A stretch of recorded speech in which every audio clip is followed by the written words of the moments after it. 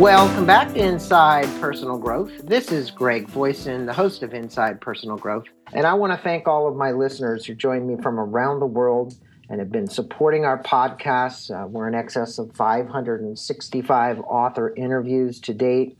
Everybody out there is great. Your responses, your questions, and interaction with our authors. And today, joining me from Toronto, Canada, is an author that I learned about through a consultant up in San Clemente, California. It's John. I want to make sure I'm pronouncing your last name right. Is it Warrillow? Warrillow, that's correct. Warrillow, okay. And he has written 3 books, actually, but the ones we're going to be focusing on today is one called Built to Sell, which is the inked best book for business owners. Creating a business that you can thrive without you. Creating a business that can thrive without you. He's also the author of a book called The Automatic Customer, Creating a Subscription Business in Any Industry. And he's the founder of the sellabilityscore.com. You can reach him there. You can also reach him at builttosell.com. So, John, let's kind of get into this. I am going to give my listeners just a little bit of background about you. He has written those books, plus another one called Drilling for Good. He's a regular contributor to Inc.com and The Globe and Mail. He's called one of the top 10 business-to-business marketers by B2B Marketing. Assessing businesses for over 15 years, he shares his expertise in areas ranging from entrepreneurship, sellability, and the benefits of subscription-based marketing to build and sustain success. And he is definitely a man on the move, so we're lucky to have captured him, and let's get some questions to him about this great book that he's written, or books, I should say. Now, John, you use kind of a parable in this. You start off the book with a story about this advertising agency and the owner, Alex, who's struggling with the business, and he loss of the key employee, and then the financial concentration into this one account called MNY Bank. And actually, finally, Alex gets just totally frustrated, and he decides to sell his business and seek the counsel of his good friend and advisor, Ted. Ted provides Alex with some important advice and lessons, which makes the concentration, really, of the rest of your book. And I think the most important part of the book, to be honest with you. But I love the way that you use that parable and story to tell it. Now, Ted got Alex to focus on just doing logo designs instead of everything else in his advertising agency. What is the magic in somebody specializing? Because you are basically saying, hey, look, package what you do. And what happened is that Ted got Alex to focus in on that. Why do you believe that that's so important, whether we're doing internet business or we're doing business out in the rest of the world? Primarily it's because employees have trouble keeping up with us as entrepreneurs. So, as an entrepreneur listening to this, my guess is that you are the subject matter expert in your industry. So whether you fix cars or you sell flowers or you're a massage therapist or you engineer buildings, my guess is that you are the guru, the subject matter expert on that topic, which means that you're probably pretty comfortable, talking about all different aspects of whatever it is that you sell. The problem is when it comes to the employees that you hire, it's very difficult to train them and educate them to the same extent you are educated on industry matters very quickly. And so as a result, you severely limit the size of your company because as long as you're selling lots of different things within an industry, it's very hard to train employees. And so you end up becoming the primary salesperson for your company. And then everybody knows that as soon as you are the main salesperson, you can't scale beyond the hours of the day. So that's why once you figure out one thing you can do better than anything else, that you can start to train employees to deliver that, and then you can get some scale built into your company. Mm-hmm. And without that, it's very difficult because you're basically wearing a lot of hats and you can't focus and concentrate. Is that what you're telling most of my listeners? It's a pretty tough thing to get that scalability without that. Yeah, I just had a meeting with an individual in my office about an hour ago who said, for me, I'm sort of a craftsperson in what I do. In his case, he rendered a professional service, so he was in the kind of consulting space, and so he thought of himself as very much a craftsperson, and was mindful that he was never going to sell his company. There was no scale to his business, but he was, and he was reflecting on that a little bit, and I think that's a good thing for your listeners to think about. And that is, it's one thing to hold your shingle out and say, I'm a business owner, but there's a big difference between someone who sells their time or expertise and then somebody who builds a valuable, sellable company. Mm-hmm. And I think knowing which you are and being happy with that is really important. Where I see problems is where somebody thinks they are, have a business that will be worth something to somebody one day, when in actual fact, all they really have is a glorified job. And so that's where I see the big disconnect. It's okay to be a solopreneur and have a wonderful lifestyle business. And that can be a tremendous way to have a career. But just don't confuse that with building and scaling a company that someone would want to sell. Someone would want to buy, because there's a huge difference. Well, it definitely, and isn't one of the big things really, John, about creating recurring revenue in your business? I mean, when you think about it, if you're a consultant or a solopreneur and you don't have a product like this gentleman who was in your office, if you're always doing customized one-off stuff and you are the IP for your company, it's very difficult to scale that. Yeah, I agree. Although I would suggest that those two things are different.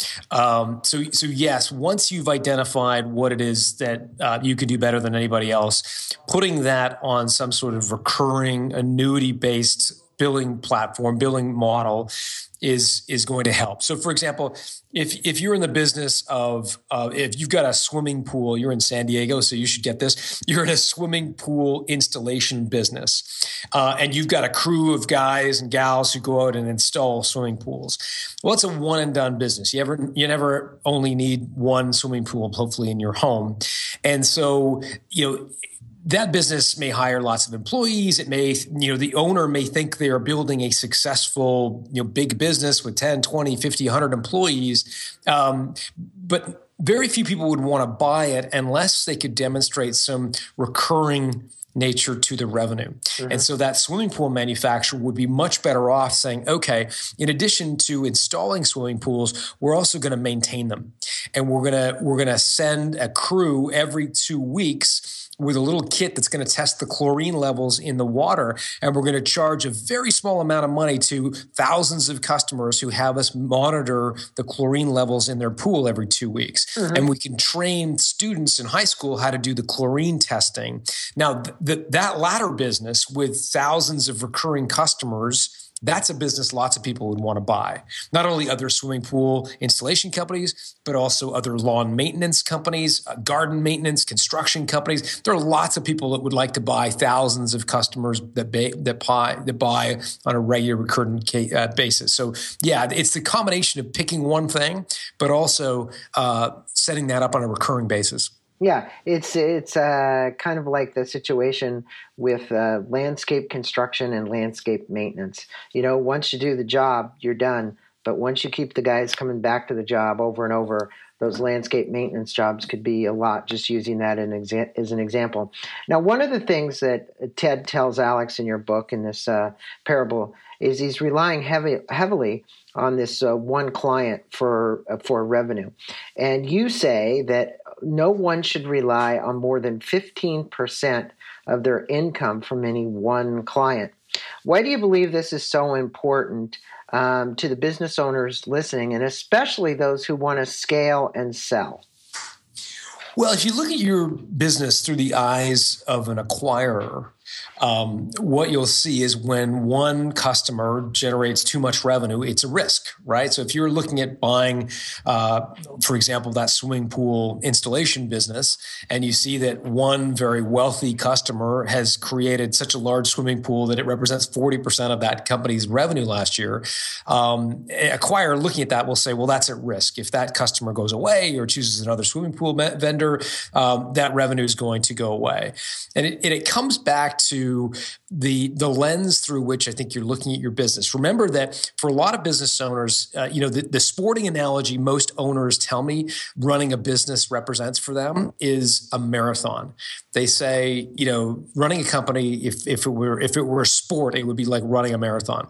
And as much as you feel like you're running a marathon and that selling your business one day is the finish line, remember that your finish line is an acquirer's starting line. And they're coming to that starting line with all the enthusiasm and energy of someone who's just starting a race. And so they want to know what's the future of this business. And if they see that the majority of your revenue is coming from one or two customers, they're going to be very hesitant, knowing that there's not much future of this business if so much of your revenue is coming from just a couple customers. Interesting. Now, obviously, your whole thing is about helping business owners with their sellability score, the value builders, the things you've built, the programs you've built to help other consultants out there actually build a business, which I would presume would be quite sellable. Ted tells Alex not to become synonymous with his company, that if buyers aren't confident that your business can run without you in charge, they won't make the best offer. What advice do you have to the people that are out there listening for business owners about getting out of this solopreneur mentality? How would you guide somebody who's saying, hey, John, I'm just having a challenge with this. What would be some of your steps that you might talk about in doing that? Well, first of all, productize your service. And so most service providers think of themselves as a generic member of a service industry. So they'll say, I'm a copywriter, I'm an architect, I'm a designer, fill in the blank service provider. Mm-hmm. And as soon as you bucket yourself in that service bucket, you are now competing with everybody else that offers the same set of services. Someone will say, well, legal services, commercial legal services should be no more than $200 an hour. Or I've got a friend who pays their architect $75 an hour. How dare you charge me $100 an hour for your time? All of a sudden, you are competing against every other Tom, Dick, and Harry who offers the same service.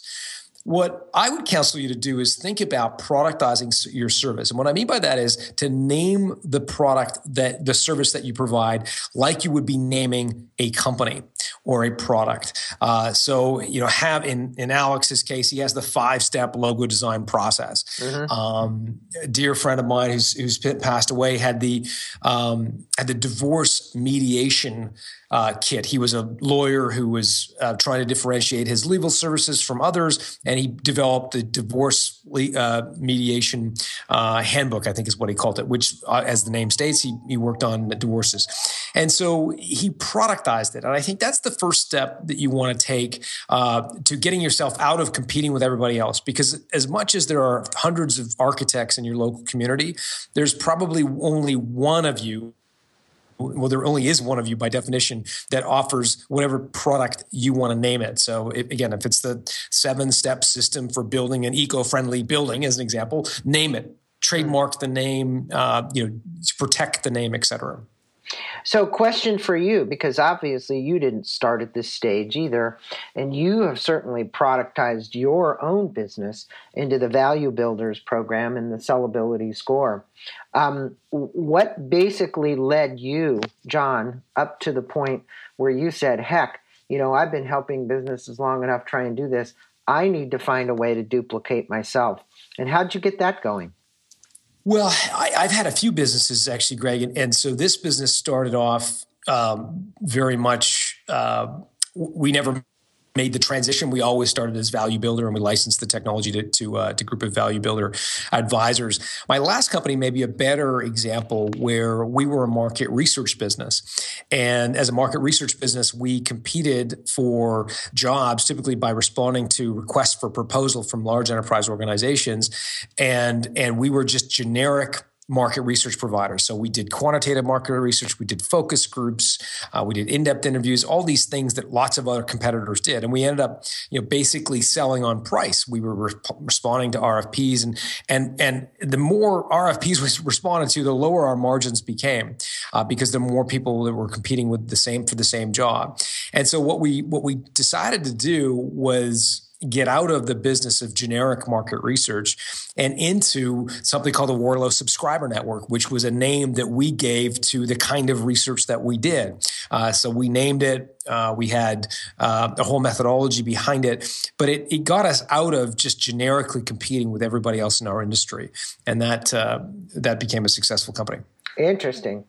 So Ted basically is giving more advice to Alex as he goes through the book, and it's this thing, you call it the cash suck. So once you've standardized your service, charge up from and use what you call progress billing to create a positive cash flow cycle. I think for a lot of the entrepreneurs out there listening, cash flow is an issue, and you talked heavily about charging up front. And you mentioned that people are used to paying for products up front. How do you recommend to the listeners who are out there who are now not doing that? I have lots of customers because I counsel businesses on making their businesses sellable. I mean, these podcasts are great, but they haven't been monetized. So what I do is I actually do something very similar. So how do you tell these people to get out of this accounts receivable aging issue so they can get their cash in hand? Because that is a big issue for a lot of businesses. Well, again, it comes down to something you shared earlier, Greg, which is we are socialized to buy products up front and pay for services over time. And so I'd ask you to think about the last time you bought an 8-roll pack of toilet paper. Did you use it first and then pay for it, or did you pay for it and then use it? My guess is the latter. you probably bought it because it's a thing. Just like when you go into Apple Store and buy your MacBook Air, you're buying a thing and you expect to pay for it before you get to start using it. Whereas with services, again, if you think about the services, especially in a business-to-business context, my guess is that the guy or gal who does your accounting, they'll send you they'll do all your tax return. It's tax season right now in America. They'll do your tax return. They'll put staff analysts on your file. They'll just amalgamate all your receipts. And then after maybe 30 days, they'll send you an invoice. And then after 60 days, they'll call you and say, hey, can you pay for that invoice? The same is true of virtually all service providers, legal services. I'm working on a project right now with a lawyer, and we've probably been working for 3 or 4 months, and he hasn't sent me a bill yet.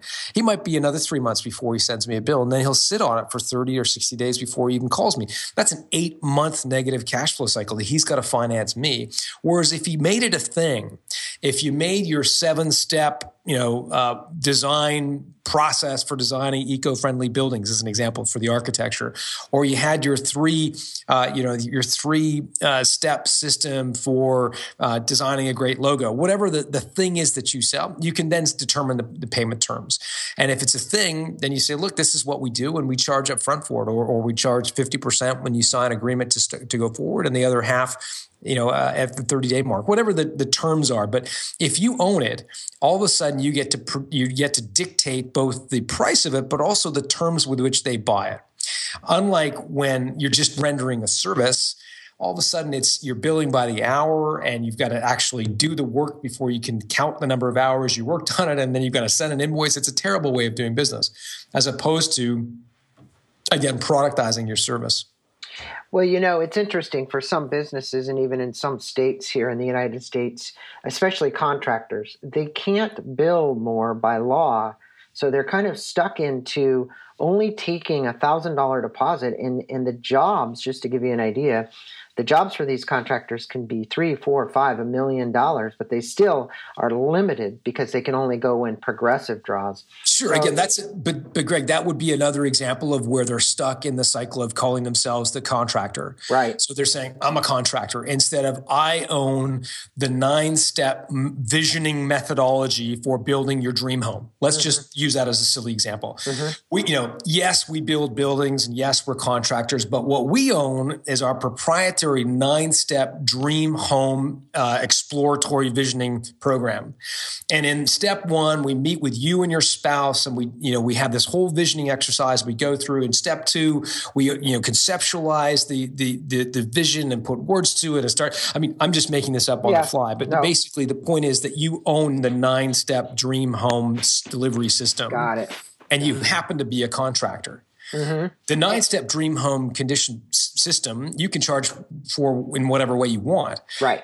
The contractor services, you have to abide by the law in your local state. Right. So again, I'm trying to get you to think differently about what industry you're in. Interesting, but it's definitely a very creative way to look at how this kind of industry, any industry, could repackage themselves and come out with something that's productized. Now, in tip 6, Ted says, hey, say no. Specialize. If it falls out of your area of expertise, don't take it on. And he says, the more you say no, the more referrals you get. What advice do you want to give our entrepreneurs who are listening who are taking on business outside of their specialty? And in particular, they're going to tell you to keep cash flow coming in during tough times. What I'm sure you've heard this a zillion times is, hey, I did that because I needed to keep my employees working, blah, blah, blah, whatever excuse you're going to get. What response would you give them? So the more you narrow your focus, to use an Al Ries, Jack Trout quote, the more you will narrow your focus, broaden your appeal. So the more niche you are, the more appealing you will become. The more you productize, the more you become referable. So if, to use our last example, we have the 9-step dream home visioning system, all of a sudden you've automatically differentiated yourself from every other contractor. Yeah, there are 50 other contractors in San Diego, but only one of them has the 9-step dream home visioning system. So all of a sudden, that's something that you go through the 9-step dream home visioning system. All of a sudden, your friends and colleagues and family members, you have something to talk about with them. But yeah, they're not just a contractor. They've got this whole 9-step thing that they do. So you become more referable when you've got a product. But the problem is, as soon as you start to move away from that, and yeah, we have this 9-step visioning thing, but we also do the 7-step this system, and we also install swimming pools, and we'll also measure the chemicals for you, and we also, distribute coffee machines. The more things that you do, the less referable you become. And so I think you want to think about doing one thing, productizing it, and then charging for it based on how you need the cash to flow. So if the 9-step visioning process requires that the customer pay up front in order for you to be able to turn away generic projects, then that's the way you've got to bill for it. I think if you've got something differentiated and you're controlling the pricing of it, then you shouldn't, in theory, have as many cash flow problems as if you're just offering a generic service. And in many cases, those are the businesses that have the worst cash flow issues. So let me shift gears with you a little bit. I mean, obviously, I can see that, I study a lot of these guys on the internet, Michael Hyatt, Pat Flynn, they're all out there. And you talk about the automatic customer, creating a subscription business in any industry. And it's obviously focused on the internet. Most businesses today have a website. Yeah, pause for a second, Greg. It certainly would not be focused on the internet. The intent behind the book was, we have all spent so much time now thinking about subscription models because we've all become customers of subscription companies, because every software company out there, HubSpot, Salesforce.com, MailChimp, whatever programs you use in your business, even Office 365, have become subscription-based. And many of us, whether we manufacture widgets, we have a retail store, we mow people's lawns, we're a math tutor, whatever, think that the subscription business model is only for software companies. And so the reason I wrote the Automatic Customer was to say, no matter what industry you're in, regardless of whether you manufacture something, whether you're a retail store or whether you're a distributor of goods or services, you can create some recurring revenue through the subscription business model. So it wasn't intended to be an internet book. It really was intended to be a book for small companies that want to create recurring revenue. Well, you look at the Dollar Shave Club, you look at a bunch of them, a lot of these subscription based. So let me put it this way. They do run off the internet, but it does. And like you say, it doesn't matter. You're just talking about the fact of getting recurring revenue. Give us an example of one of the most unique things of businesses that you've consulted with that's basically turned what wasn't a subscription business into a subscription business and the success that they've had. Well, I wrote about H. Bloom in the book. It's one of my favorite examples. H. Bloom is a business that sells flowers. And if you know anything about the business of selling flowers, it's a terrible, terrible industry. I mean, half of the inventory every month rots in the fridge. Every month, the average flower store owner in America will throw out half of his or her inventory because literally it's dead in the fridge. They misbuy. They buy too much. They have to, 30% of their revenue comes across Mother's Day and Valentine's Day. And so for the other 363 days a year, they're left trying to intercept some guy, trying to convince him to buy flowers for his wife on his way home from work, which causes them to buy and rent very expensive real estate, typically in a bank tower in a major city, which costs them hundreds of dollars a square foot. I mean, it's a terrible, terrible business model. It's broken on every level. So these guys come along, H. Bloom founders, Sonyu Panda and Brian Burkhart, and they say, we're gonna take a different approach to selling flowers. We're gonna look at who buys flowers on a recurring basis. And so they found out that spas, restaurants, hotels buy flowers regularly. Why? Because they want the image of a fresh cut bouquet of flowers on the reception table. And so they went to those customers and said, look, we're going to come and replenish your flowers every 2 weeks. We'll dispose of the old one, which was a pain point for you. We'll bring you new flowers. We'll also send you a commercial grade invoice. And so your general manager doesn't have to worry about whether the flowers are rotting and how they're going to have time to go down the street to buy new flowers. They can get back to selling hotel rooms and spa treatments. The average lifetime value of an H. Bloom subscriber is more than $4,500, meaning they make one sale. They convince one hotel to buy flowers. Over the lifetime of that hotel, they'll spend more than $4,500 with H. Bloom, compared with the average transaction value of a flower store in America, which is $29. Wow, that's a huge story. I think these were the guys who were on Shark Tank, wasn't it? Didn't they go on Shark Tank? I don't know if Sonyu, Panda, and Brian were on. I think they were. They might have been. Yeah, it was a subscription model flower business. It was amazing. Yeah, I did remember it. Now, one of the things that you mentioned, and I think for a lot of people, they get anxious when they're trying to come up with a standardization model, as you're talking about. You said it takes 2 years to prove the standardization model.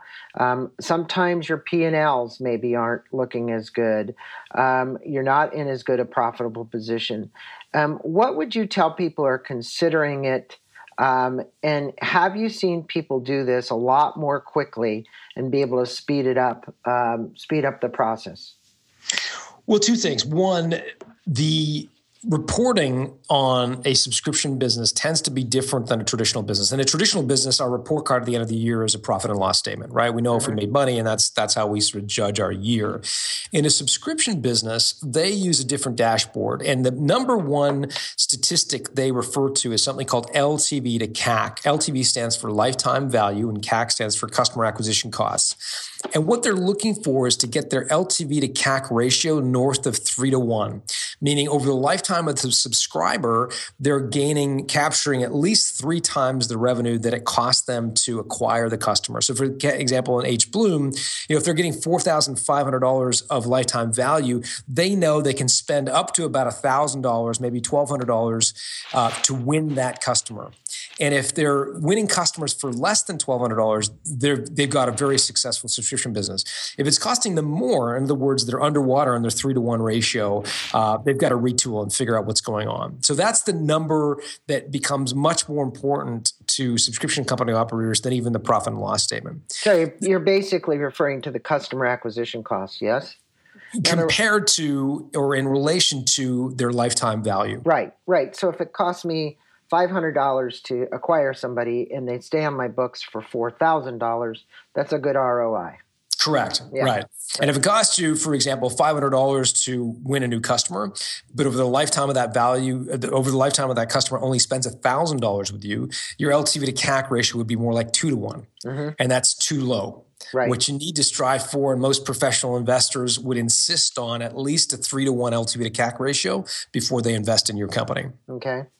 So in driving up the value of the business, give our listeners here some of the key points that's important to driving value. We've talked about some of them: standardizing, creating some kind of program like Ted advised Alex to do, which was the 5-step process around his architectural system and creating logos in that case.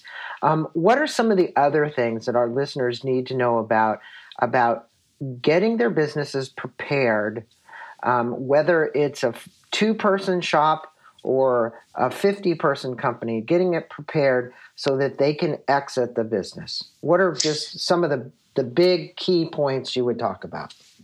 Yeah. So at the Value Builder, this is what we do. So we assess companies and we assess them across 8 different macro objectives or macro kind of drivers of company value. So they are your financial performance, your growth potential, how much growth potential your business has, how much recurring revenue you have. The fourth one is the degree to which you're differentiated. Acquirers like companies that have a really unique, defendable market position. They don't like commoditized businesses. They don't buy businesses that they could easily replicate. So they like really differentiated products. Another 5th item we look at is what we call hub and spoke, which refers to your management style, meaning that the most valuable companies are not dependent on their owner. The 6th attribute we look at is something called the Switzerland structure, where you're not too overly reliant on a single customer, employee, or supplier. We also look at the degree to which your customers are willing to recommend you. It's a good proxy for your future growth rate. And we also look at what we call the valuation teeter-totter, which is how we measure cash flow. And the more cash your business is generating, the more valuable it will be to an acquirer. So those are the 8 factors we look at, and we measure your business. So you can go, if you want to measure it, it's free. Go to valuebuildersystem.com, and you can go through it's about a 32-point question. It's a free assessment that you provide. So for my listeners, if you want to reach out to John, you basically can reach him through Value Builder. Is it systems or system? System singular. Okay. Valuebuildersystem.com. Valuebuildersystem.com, and we'll put a link in the blog for that. To make it even easier for your guys, Greg, just go to valuebuilder.com. Valuebuilder.com. The other thing that you can reach John is where are the other websites that they can reach you if they want to reach out and check out your books and so on? Yeah, so the big one would be valuebuilder.com. You can also go to builttosell.com or automaticcustomer.com. Right. So any of those 3 websites for my listeners, we'll put them all up on the website. He's also, one of the things that John is, I would say, a good master at is really short little videos that really kind of tell the story and put it together.